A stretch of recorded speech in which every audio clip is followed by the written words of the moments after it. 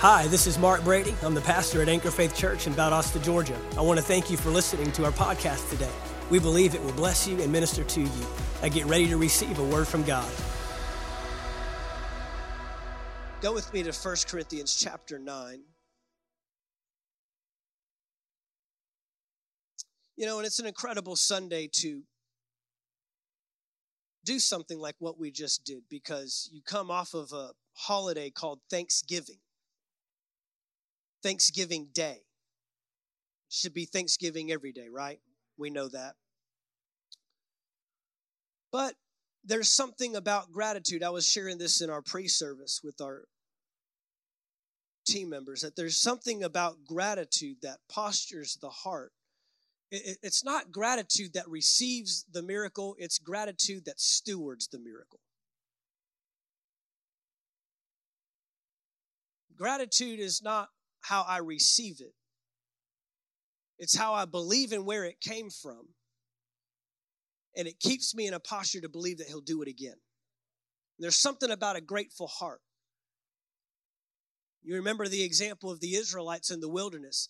The water came out of the rock as a result of their grumbling and complaining. The seas were parted even though they were so fearful that the army behind them was going to come and chase them down and kill them before they made it across.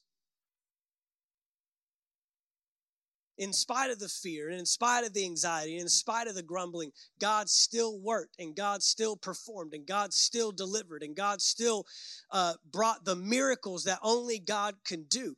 But their heart wasn't postured to believe that the one that parted the Red Sea, the one that brought the water out of the rock, the one that put the manna on the ground was also the one that could help them overcome in the promised land. And ultimately, it cost them. I heard someone say one time that complaining is partnership with the devil. I heard another person say that worry is temporary atheism. These are sobering statements and sobering thoughts, but fear, anxiety, worry that erode into a grumbling and complaining heart rather than a grateful and thankful heart doesn't allow us to press on and see what is yet to be accomplished and what is yet to be done. Because there's still a road ahead of us. As I just said earlier, we're not a church that preaches an avoidance of trials. We are a church that preaches the endurance through trials so that we can see the ultimate victory.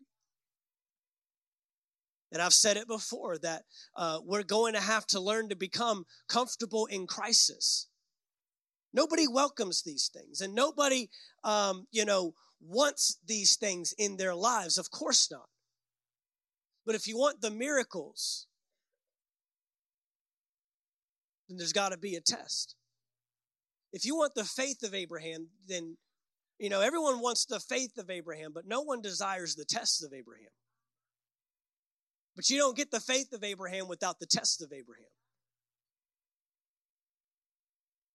You don't get the faith of a father of many nations without the testing of, I'm going to call nations out of you and you're too old to produce children and you're married to a woman that's never produced children. The deck is stacked against you. And so the level of the faith that is produced is directly correlated by the level of the trial that we endure. And so we've got to learn that the Christian life, the overcoming life, there's no overcoming if there's no enemy, right? There's no victory if there's no battle.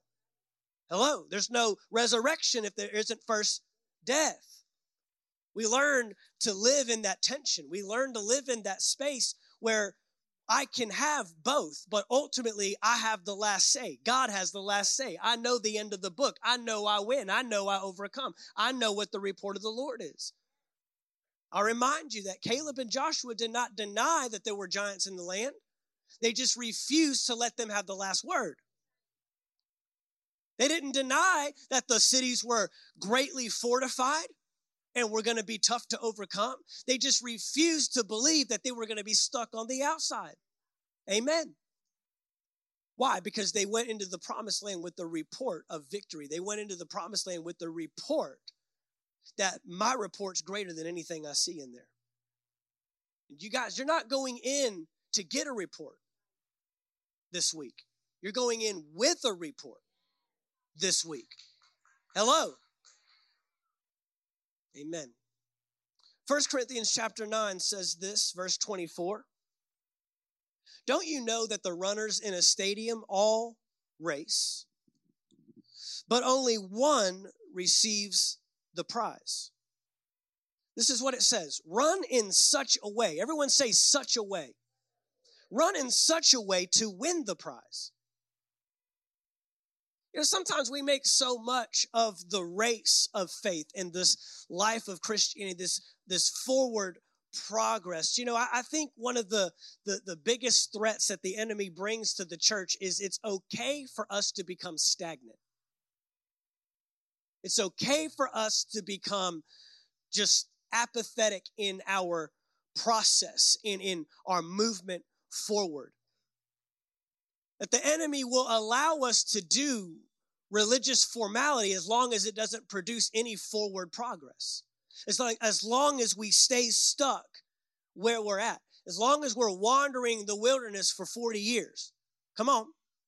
As long as we go through the motions that are never really producing any energy or any effort for the kingdom of God. But and the deceptive part is we think we're moving forward when we're not going anywhere. It's like a hamster wheel. You can burn yourself out on a hamster wheel. You can burn yourself out on a treadmill, but ultimately you're not making any progress. And you know what? You'll wear yourself out not making any progress. No, this writer says, Paul says, run in such a way. It's not just running that's going to get us across. It's running in such a way. How we run is just as important as the running.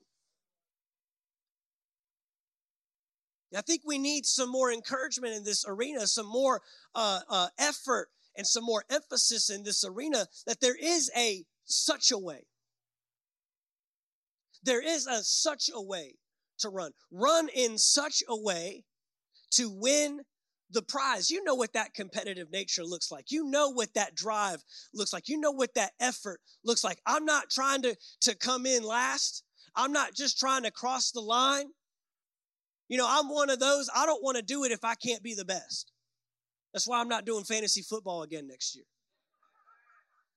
I did it last year. I came in second, went to the Super Bowl and lost. So I was like, man, I got this. That's my first year ever doing it. I didn't even know what I was doing when I was drafted. This year, I had the number one draft of the whole thing, because it gives you, it grades your draft, and I had an A+. And I'm in 9th out of 12th place right now. And I'm one of those, if I can't be the best, I ain't going to do it at all.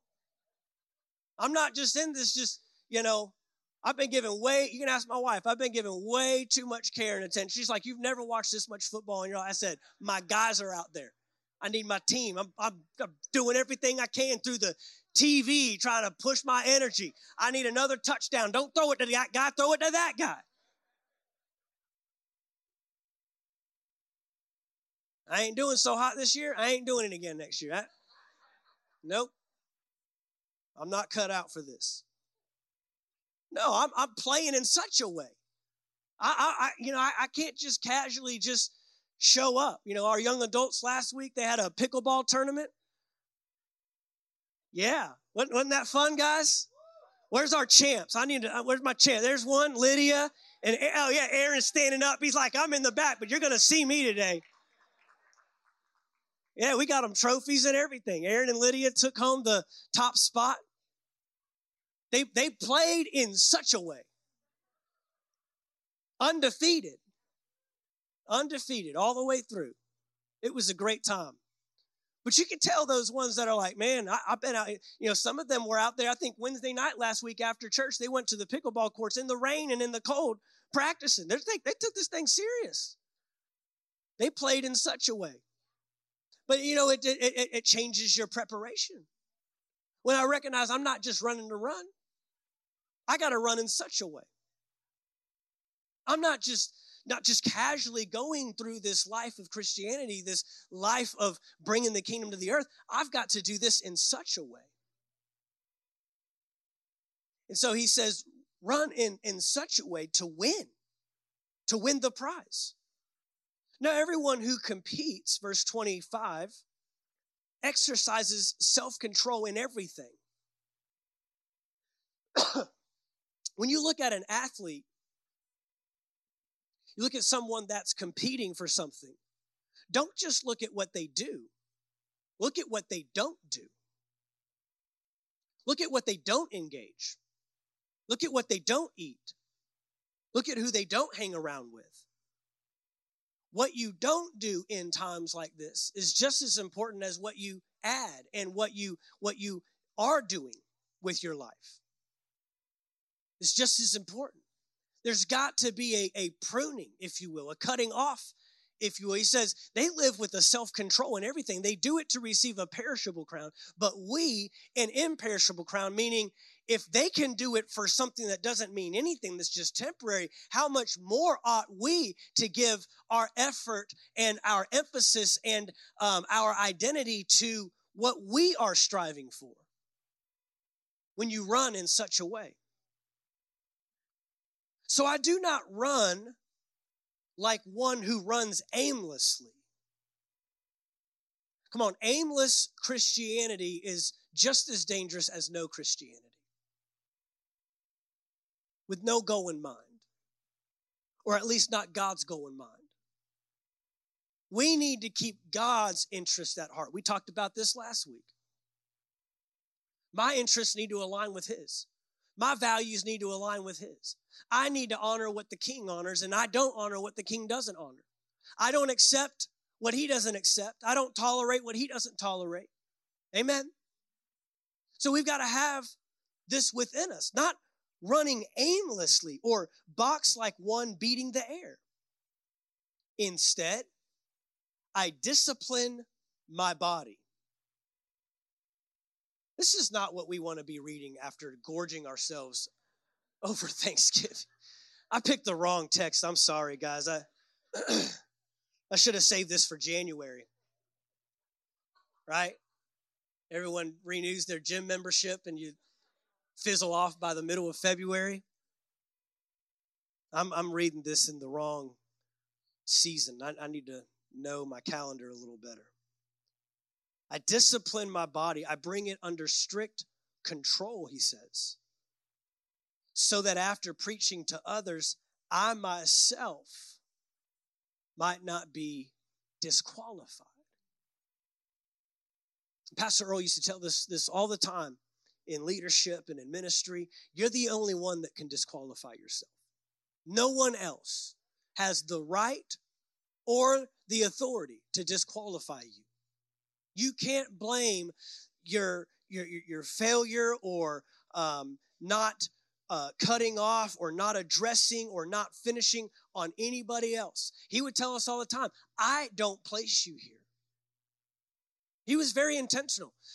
I remember, in 2004, when I first got the call to move from Texas to St. Augustine, Florida, to help with the church there.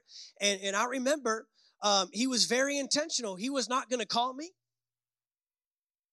He wasn't going to ask me to come, even though he knew about me through Pastor Marcus, our worship pastor down there. We were friends in Bible school. That was the connection.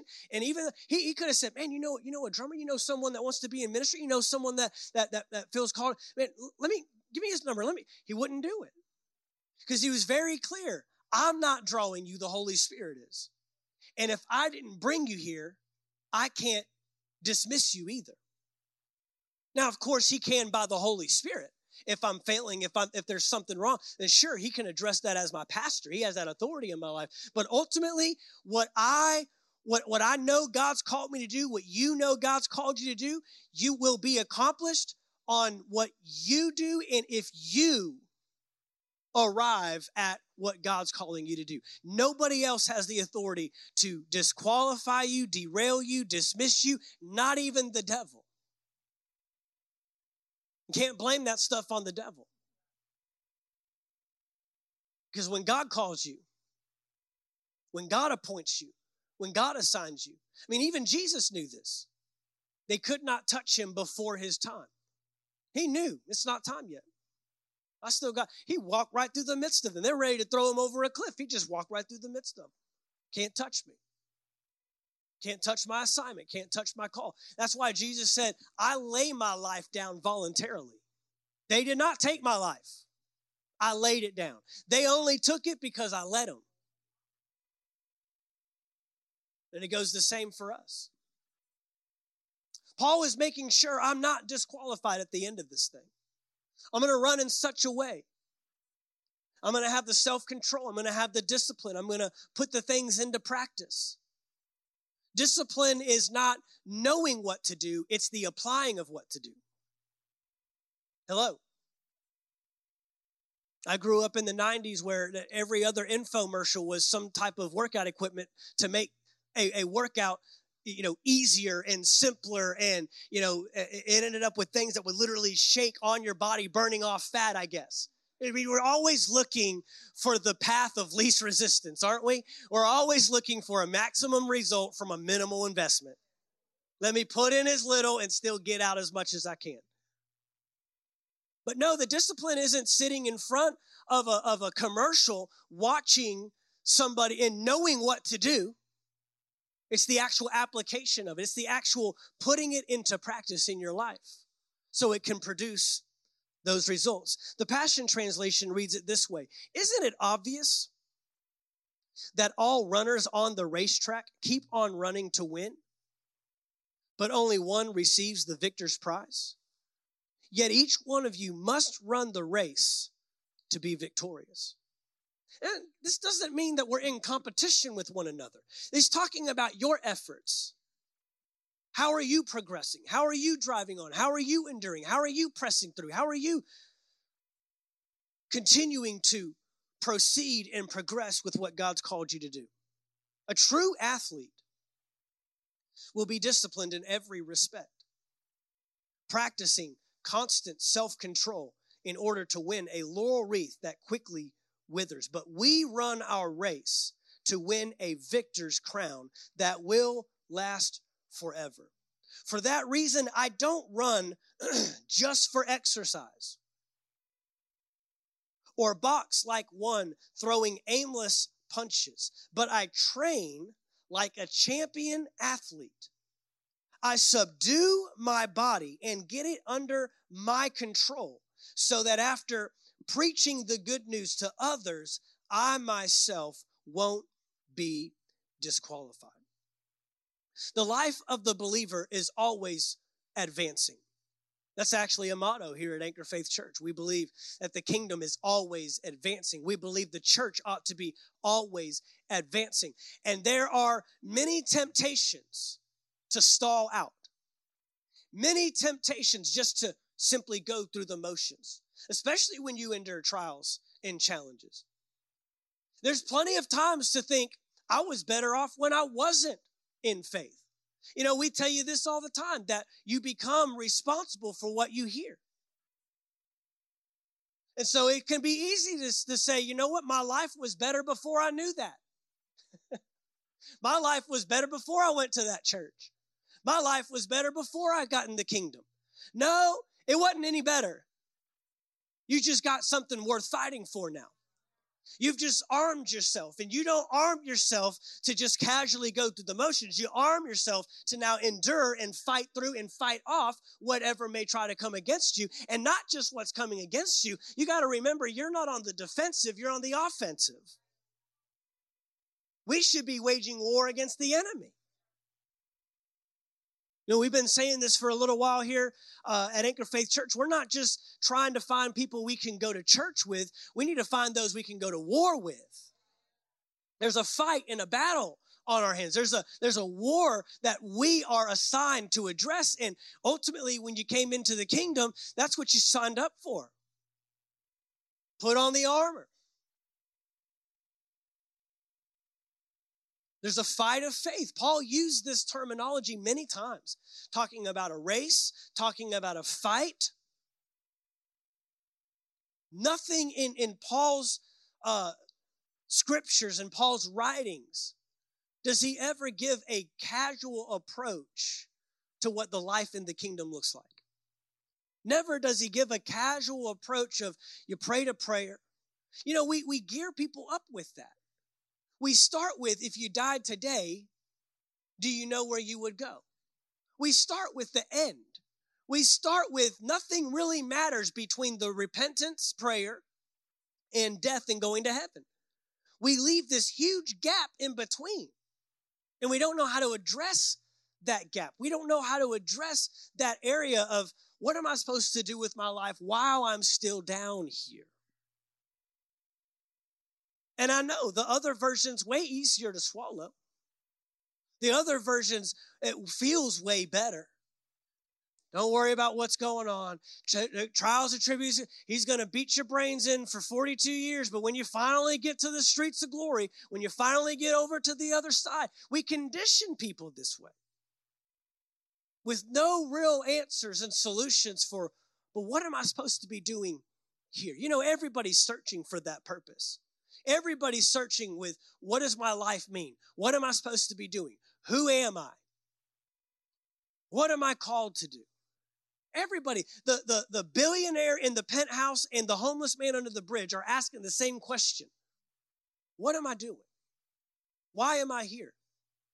Who am I? They're asking all these same questions.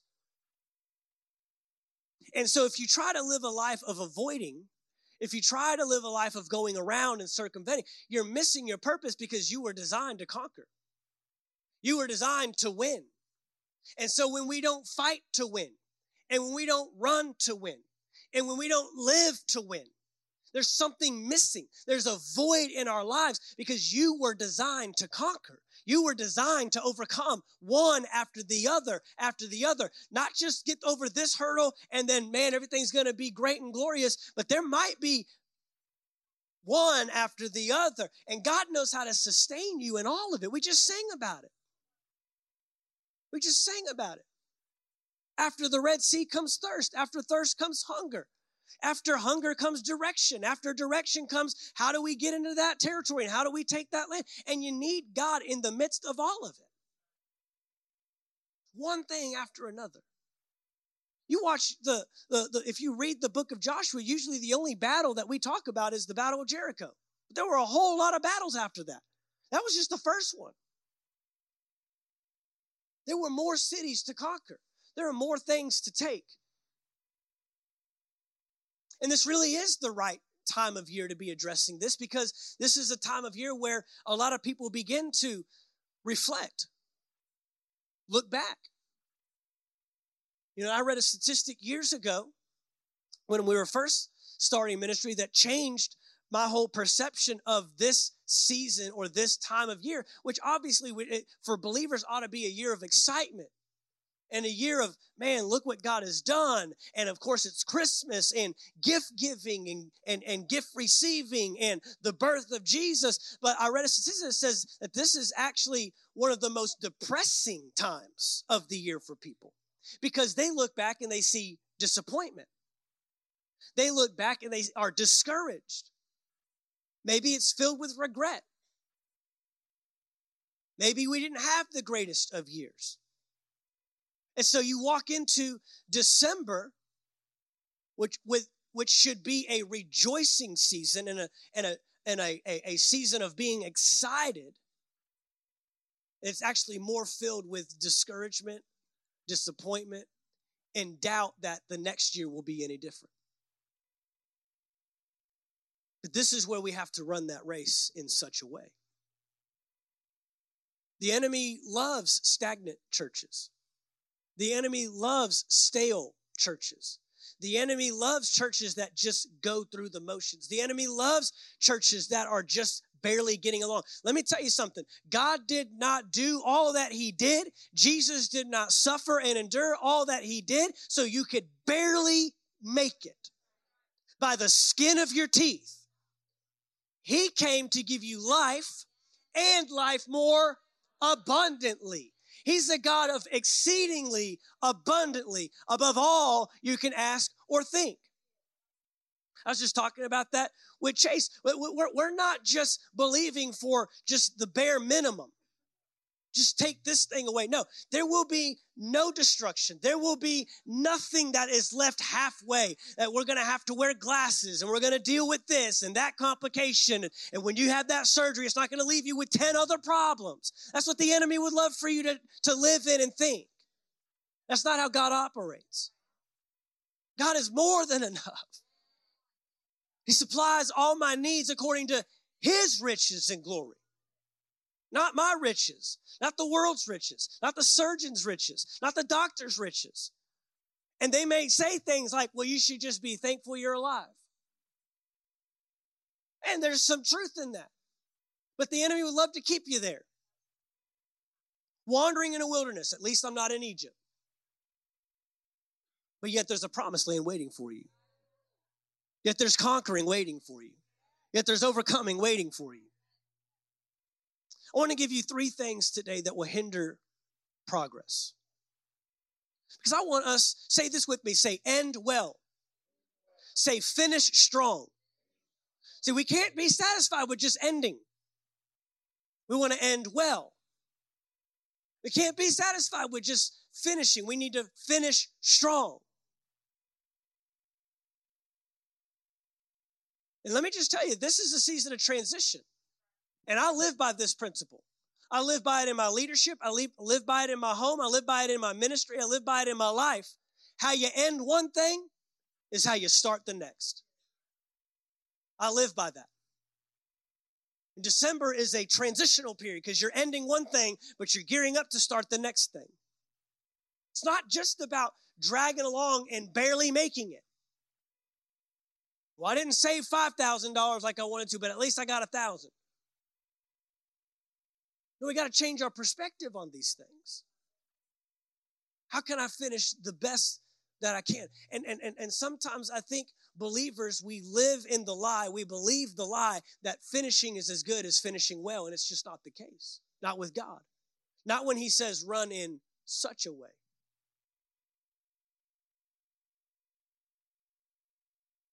When I run, I run in my neighborhood.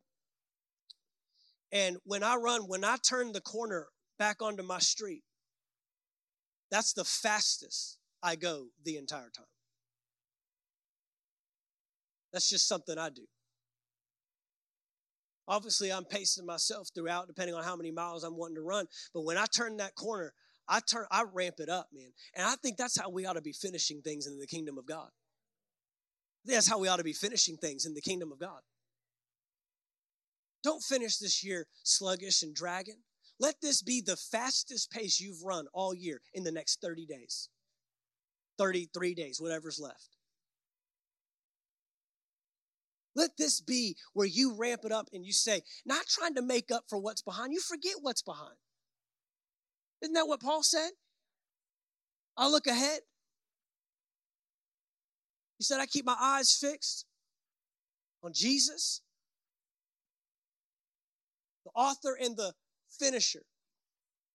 God doesn't just start stuff and then leave it up and say, well, let's just see how it winds up. No, he starts it and he finishes it and he completes it. He will complete. He will complete.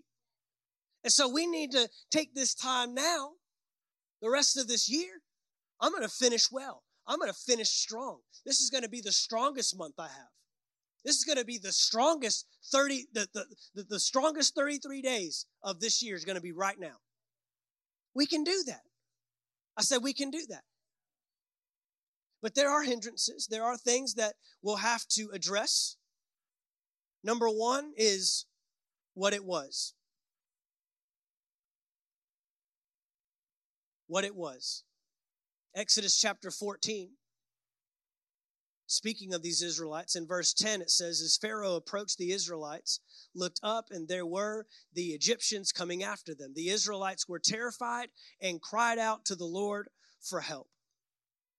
They said to Moses, is it because there are no graves in Egypt that you have taken us away to die in the wilderness? What have you done to us by bringing us out of Egypt? Now, wait a minute. Egypt was a place of slavery and bondage. Egypt was a place of torment. Egypt was not a comfortable place. Egypt was not a place of abundance. Egypt was not a place where we had everything going our way. Why would we want to give that up? But I have found when you're in a real faith test, the past becomes real desirable. I mean, a real faith test. That you start looking back and it becomes more attractive than the future that's in front of you. Because the future has tests. No, there weren't any tests in Egypt. It was just living at the hand of the taskmasters, doing whatever Pharaoh told you to do. There was no say. There was no decision making. You ate what they told you to eat. You slept where they told you to sleep, when they told you to sleep. You lived under their thumb. Of course, when you're in slavery, you want out. But you'll find that when you really start walking with God and start living the life He's called you to, all of a sudden the past starts calling. You start saying, well, man, when I was back there, I didn't have this problem.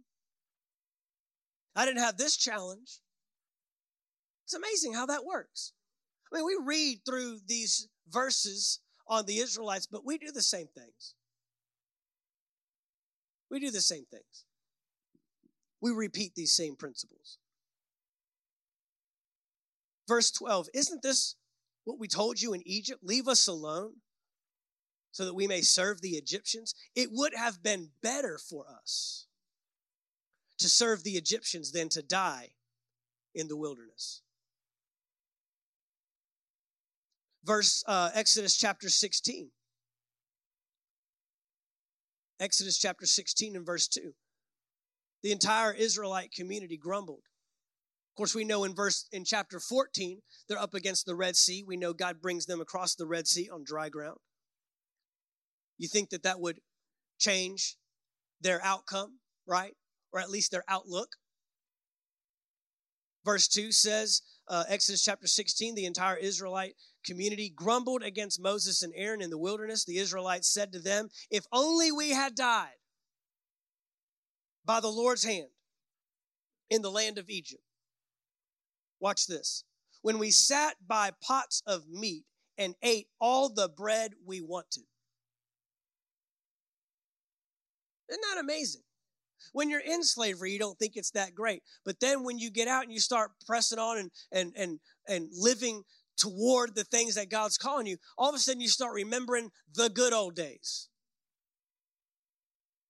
As a believer, you've had to prune and cut off a lot of your improper relationships and friendships. So you start thinking back, well, when I was running in that group, I had plenty of friends.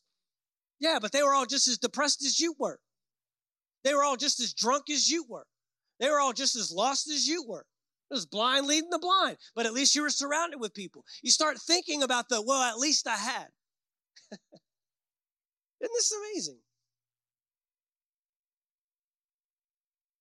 Instead, you brought us into this wilderness to make this whole assembly die of hunger. Exodus chapter 17. Exodus chapter 17, verse 1. The entire Israelite community left the wilderness of sin, moving from one place to the next according to the Lord's command. They camped at Rephidim, but there was no water for the people to drink. So the people complained to Moses, give us water to drink. Why are you complaining to me? Moses replied to them. Why are you testing the Lord? But the people thirsted there for water and grumbled against Moses. They said, why did you ever bring us up from Egypt to kill us and our children and our livestock with thirst?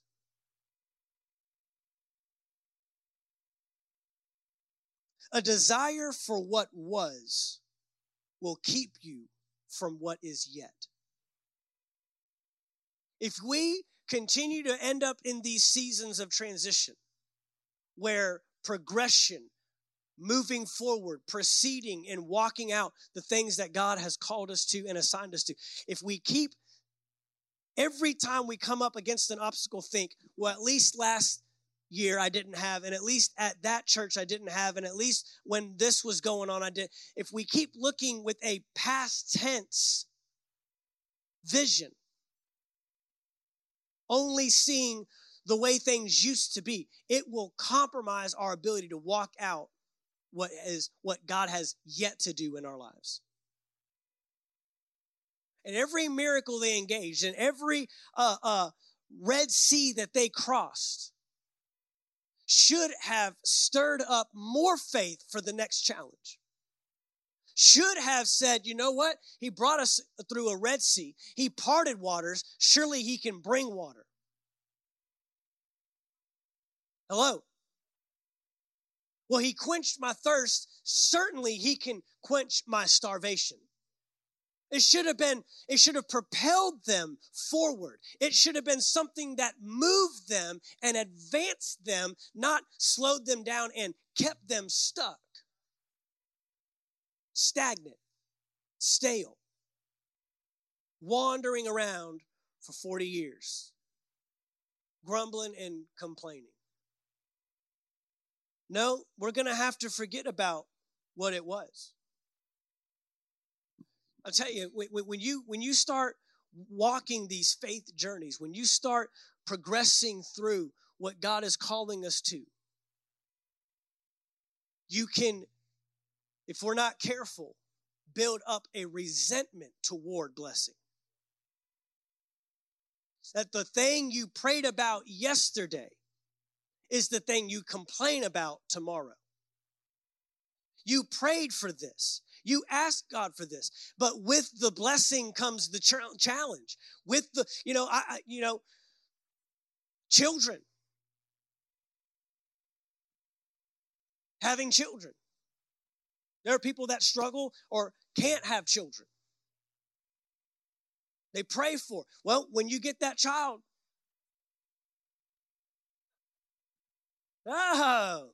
they turn two. They don't skip that. The terrific twos. Right? There's always a challenge that comes with the blessing. We have to keep a forward focus, a forward attention. Well, I didn't have to deal with this when I didn't, but you didn't have what you were believing for. You didn't have what you were praying for. You didn't have what you were standing for. Amen. What it was. Number 2, what it is.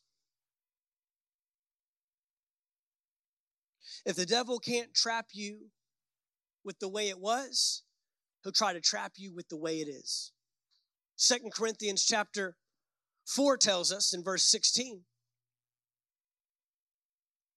2 Corinthians 4 verse 16. Therefore we do not give up. Everyone say, do not give up. Yeah, we do not give up. Man, that's the key for the believer. To withstand, to continue to stay in, to not lay down. We've said it before. It's not failing that will stop you. It's quitting. A righteous man falls 7 times and gets back up.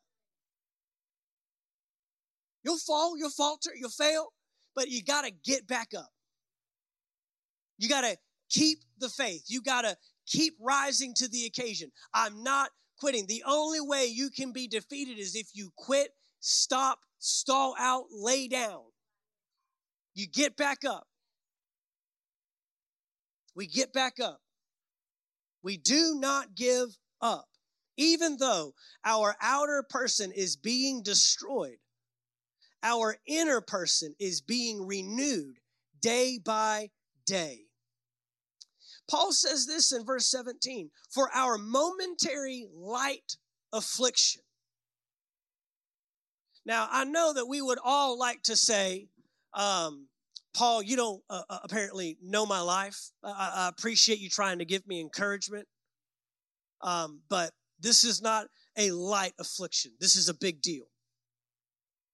And Paul's not trying to make light of our issues. But Paul is writing this from a jail cell, having endured some pretty real affliction, some pretty real challenges, some pretty real issues, right? His life is constantly on the line. He basically lives his life on the run and continues preaching the gospel of the kingdom. But he says in context, in the big picture, in light of everything happening, this is a momentary light affliction. And this is what it's doing, guys. If we have the right perspective, it's producing for us. Wow. What is your momentary affliction producing in you? What is being developed in? Is it patience? Is it faith? Is it the character of God? Is it a renewed reliance and dependence upon his presence? What could it be? What is he producing? Why do we only see what momentary light affliction is taking? You could easily write about what the momentary light affliction is reducing. And he says, no. It's producing for your benefit, for your good. He's doing something for you. Producing for us an absolutely incomparable eternal weight of glory. This is what he says in verse 18. This is it. We do not focus on what is seen, but on what is unseen. For what is seen is temporary, but what is unseen is eternal. Now, this is the deal, is there's a difference, we've talked about it before, between sight and vision. Sight is a function of the eyes, but vision is a function of the heart. And the issue and the challenge and the tension is that when I look with sight, with my eyes, I see what it is. But when I look with vision, with the eyes of my heart, and my eyes fixed on what God has said and what God has promised, even though it doesn't look like it in the natural, I know it lies ahead for me in the spiritual. And so vision has a way of seeing what cannot yet be seen. So a lot of times we say things like, I'll believe it when I see it. But God wants to turn that around. He says, no. You'll see it when you believe it. You'll see it out here when you believe it in here. When you get the word of God in you so real that you're living as if it has already taken place. Joshua and Caleb said, we do not focus. I'm not denying, I'm ignoring. There's a difference. It's one thing to get a natural report and say, no, there's nothing there. No, you say, okay, well, that's your prognosis. That's what you see, but I see something that overrides this report. That's the difference. I'm not denying. I'm not saying you're wrong. You're a doctor. You're a medical doctor. You know what you're talking about. You've done your test. You've done it. I get it. I understand. But I've got another report. I've got the word of the Lord. Joshua and Caleb, again, did not deny that there were giants. They just said, we got a word that overcomes them. That's why we encourage people, when you go to the doctor, you get a name. Don't be fearful of that. I've watched people die in illness and sickness because they lived in denial and never had an opportunity to put their faith on what the issue and the challenge was. Kenneth E. Hagin never recommended that. Not once recommended that. The father of faith and the general of faith that he was, never once recommended, don't go to a doctor, you don't need them, don't take medicine, don't do these procedures, don't listen to the doctor. Never once said anything. You follow the inward witness. You follow this is why we got to teach people to be led by the Spirit, not by man's formulas and patterns. It's very dangerous. Jesus healed blind men, and he never healed one of them the same way. There's God's will, is healing. But then there's God's way. How does he want you to access? How does he want you to see this thing overcome? At the end of the day, the conclusion is we win. At the end of the day, the conclusion is we have victory. We've got a word of the Lord on this thing. He took stripes on his back for my healing. Whether it's immediately, whether it takes a while, whether it takes some time, whether I have to do this or take that or whatever. We don't put our faith in formulas and patterns and practices. It's faith in God. It's faith in his word. And so with that, I'm living with this capacity for vision, not denying what I see, but seeing with a different set of eyes that sees that overcome.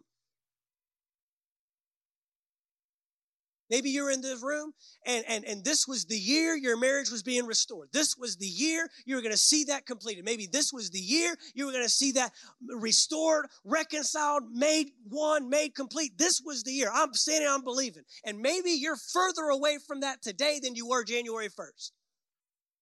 Doesn't matter. Which eyes are you seeing with? And you will have to pass up many opportunities to live by sight rather than vision. Oh, they'll be right around the corner every time. They're usually right as soon as you walk out of these doors. We preach vision. We preach vision. We give you vision, vision, vision, vision, vision. And you get out there in sight. This is what it looks like. He still talks to you that way. He still treats you that way. She's still not doing that. She still won't do this. The enemy would love for you to live by and succumb to a life of sight. But we don't believe in what we see. We believe in what we don't see. That's walking by faith. The evidence of faith is not seeing it produced here. The evidence of faith is believing in something that has not yet taken place. The Passion Translation reads, 2 Corinthians chapter 4, verse 16. So no wonder we don't give up. I love that. It's not the nature of the believer to give up. Give in. Lay down. No, we don't give up. Even though our outer person gradually wears out, our inner being is renewed every single day. We view our slight, short-lived troubles in the light of eternity. We see our difficulties as the substance that produces for us an eternal, weighty glory far beyond all comparison, because we don't focus our attention on what is seen, but on what is unseen. For what is seen is temporary, but the unseen realm is eternal. Where are we fixing our gaze? Where are we setting our sights? Where are we choosing to ignore? I'm not focusing on it. I'm not giving it attention. I'm not giving it. Let me put it this way. You will never overcome a poor thought life with a good prayer life. That's how important your thoughts are. If the mind wasn't important, it wouldn't need to be renewed. Y'all with me? If your thoughts weren't important, you wouldn't need to be renewing them day by day on the inside out. You can go to all the prayer meetings, all the conferences, all the crusades. If you don't change your thought life, there is no substitute for addressing the thought life. And where your thoughts want to go every time is what it is. But this is what it looks like. This is what they said. This is how they said it was going to turn out. This is what they said would happen. This is what they're still doing.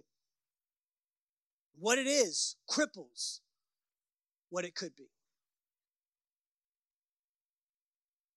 All right, so number one, what it was will keep you from moving forward. What it is. Number two, will keep you from moving forward. Number three, what you thought it would be. Well, Pastor Martin, you just told me to fix my thoughts. Yes. But we can't allow our expectation to become a limitation. What does he say? He tells us, I will do exceedingly abundantly. All that you what? Ask or. But many times, because we preach so much on faith and expectation and believing,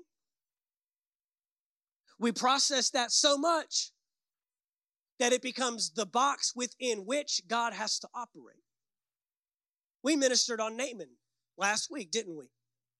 And wasn't it Naaman's own words? It showed us right there in 2 Kings. His own words. Well, I thought the televangelist would stretch his hand out over my head, anoint me with oil. I thought he would come out here. He sends a messenger. He shows up with his army. He shows up with his team. He shows up with his money. He shows up with his clothes. He shows up with his reputation. He shows up with all of his natural glory. Well, I thought. And then on top of that, your instruction is to go and dip in the dirtiest river around here 7 times? That's your solution? Pack it up. We're going home. This guy's a false prophet.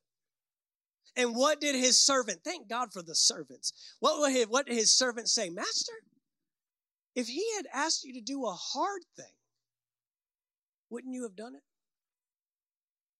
So how much more the easy thing? It was his expectation that became a limitation.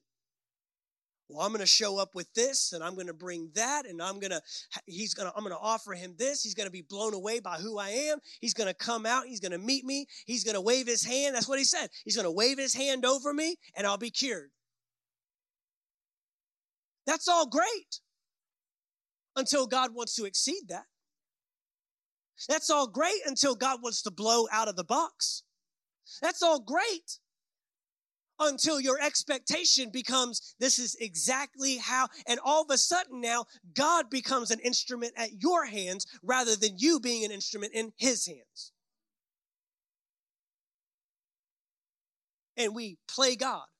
No, I know what the outcome is. I know what the conclusion is. I know where I'm going to stand in faith and believe. I know what my expectation is, but I'm not going to allow that to cripple what real faith looks like. Because if we only put faith in the formula, then our faith isn't ever really in God, it's in the situation.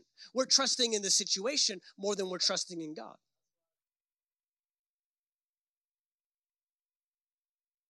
I remember in Bible school, it's nothing like getting Christian single people around each other. It's Rhema Bible Training Center, but we termed it Rhema Bridal Training Center. And all the super spiritual guys and girls, it's both sides. I'm going to find my spouse. I'm going to find my mate, and we're going to do this, and it's going to happen like this, and they're going to come, and it's just stupidity. You're telling God how you're going to find the person you're going to do life with. We had friends of ours here that I went to Bible school. They were here just a few months ago, and his story was kind of like that. He said, yeah, he went back to his pastor back home. He's like, yeah, I've met this girl, but I came out here to learn about God. I came out here to learn ministry. And so I'm not dating her. We haven't even exchanged phone numbers. We've talked a little bit here and there, but my focus is ministry. My focus is school. And his pastor looked at him and said, you are an idiot.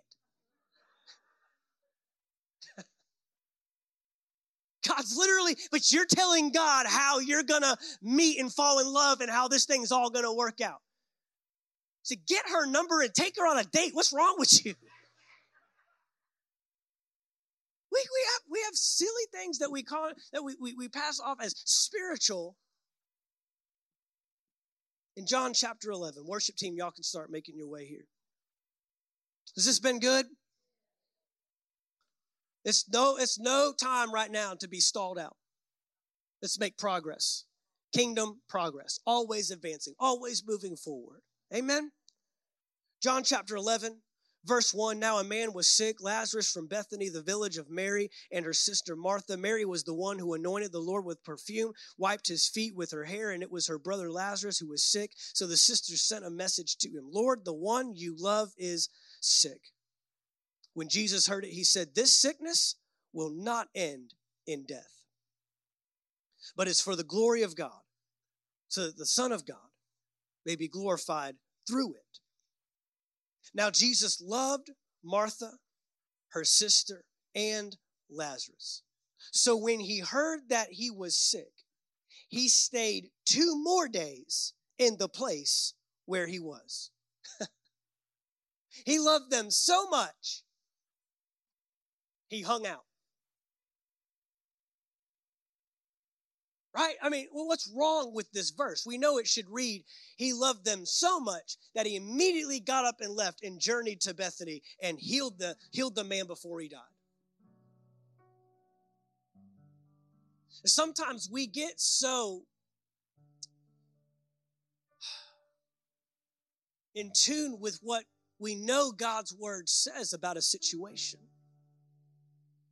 And we become so mindful of, okay, this is what I'm willing to do. This is what I'm willing to endure, but I'm not going to endure this. And I know he can do it this way. I've seen him do it that way before. I know if I do it, and if I follow this formula and this pattern. But Jesus said, at the end of the day, this is all for the glory of the Lord. And he said this sickness will not end in death. Probably the biggest part of this element, point number 3, what you thought it would be, is what does the ending really look like? Is it over when we think it's over? Is it over when the doctor says it's over? Or could there be more produced? You skip on down to verse 32 in this same passage. As soon as Mary came to where Jesus was and saw him, she fell at his feet and told him, Lord, if you had been here, my brother wouldn't have died. If you had been here, I wouldn't have had to go through this. If you had moved, if you had healed when I went down front, if you had brought the reconciliation when my heart was ready to respond with forgiveness. If you had done, and God is up in heaven saying, who said I was done? I just said it wouldn't end in death. I didn't say as long as he doesn't die, it's over. I said even if he does die, he'll live again. I said he'll live again. Maybe we're calling it too soon. But maybe if we could get the eyes of heaven, the perspective of heaven, and say, God, you must be up to something. This isn't quite going the tangent that I thought we were on. I may not know exactly what you're up to, but I know you're going to use it. And I know that all things work out together for the good of those who love him and are called according to the purpose. I may not like how it's progressing, how it's advancing. You know, have you ever noticed that sometimes what feels like 3 steps backward is actually a step forward? The enemy wants to trip us up in seasons like this by getting us focused on what it was. I had it better when. What it is, this is never going to change, never going to turn around. Or even by using our faith and our expectation against us to box in what God is trying to do. This is where faith is really put to the test. This is where faith is really strengthened. This is where faith is really encouraged. How do we progress? How do we advance? How do we move forward? How do we keep from growing stale? We keep our faith and our trust in God. Not stuff, not ways, not patterns, in his word. He said it from the very beginning. This sickness will not end in death. He told them outright. That's all they needed to know. That's all you need to know. It's not over yet. He's still working. He's still moving. He's still good. He's still a good, good father. His goodness is chasing you. His goodness is running you down. Mr. David down here on the front after our pre-service stopped me and said, sometimes we're running so hard we never stop to just look around and just see what he is doing. And all the running and all the hustle and bustle and all the, a lot of people, they fill the month of December with distractions. Because if I just sit still, all I'm going to think about is everything that broke. Well, what if you could sit still and think of all the ways it could have gone, but it didn't? All the ways it should have happened, but it didn't. Find a way. Find the ways that God is moving on your behalf. That's why a weekend of gratitude and even a day of reflecting on God's goodness postures our heart not to receive a miracle, but to steward. I believe there's miracles in this room in the next 33 days. Before the end of this year, you will see what you've believed for. But will he do it in spite of your heart or because of your heart? Will he do it in spite of my grumbling and complaining and just my lackadaisical effort to get through this year so I can just turn the calendar? Your life doesn't change when the calendar changes. You flip the page on the calendar, but you may not flip the page on your life. But can we watch and see how God is working and moving in every situation? Thank you for taking the time to listen to our podcast today. We trust you received a word from God. If you enjoyed this teaching, be sure to subscribe to our podcast in iTunes. By subscribing, you'll be sure to receive a new message every week as soon as they are made available. And if you'd like to learn more about Anchor Faith Church, you can stop by our website at anchorfaithvaldosta.com. There you'll find our locations and service times, ministries that are available for you and your family. You can even give financially in support of the ministry. Thank you again for listening, and we look forward to seeing you next time right here on the Anchor Faith Church podcast.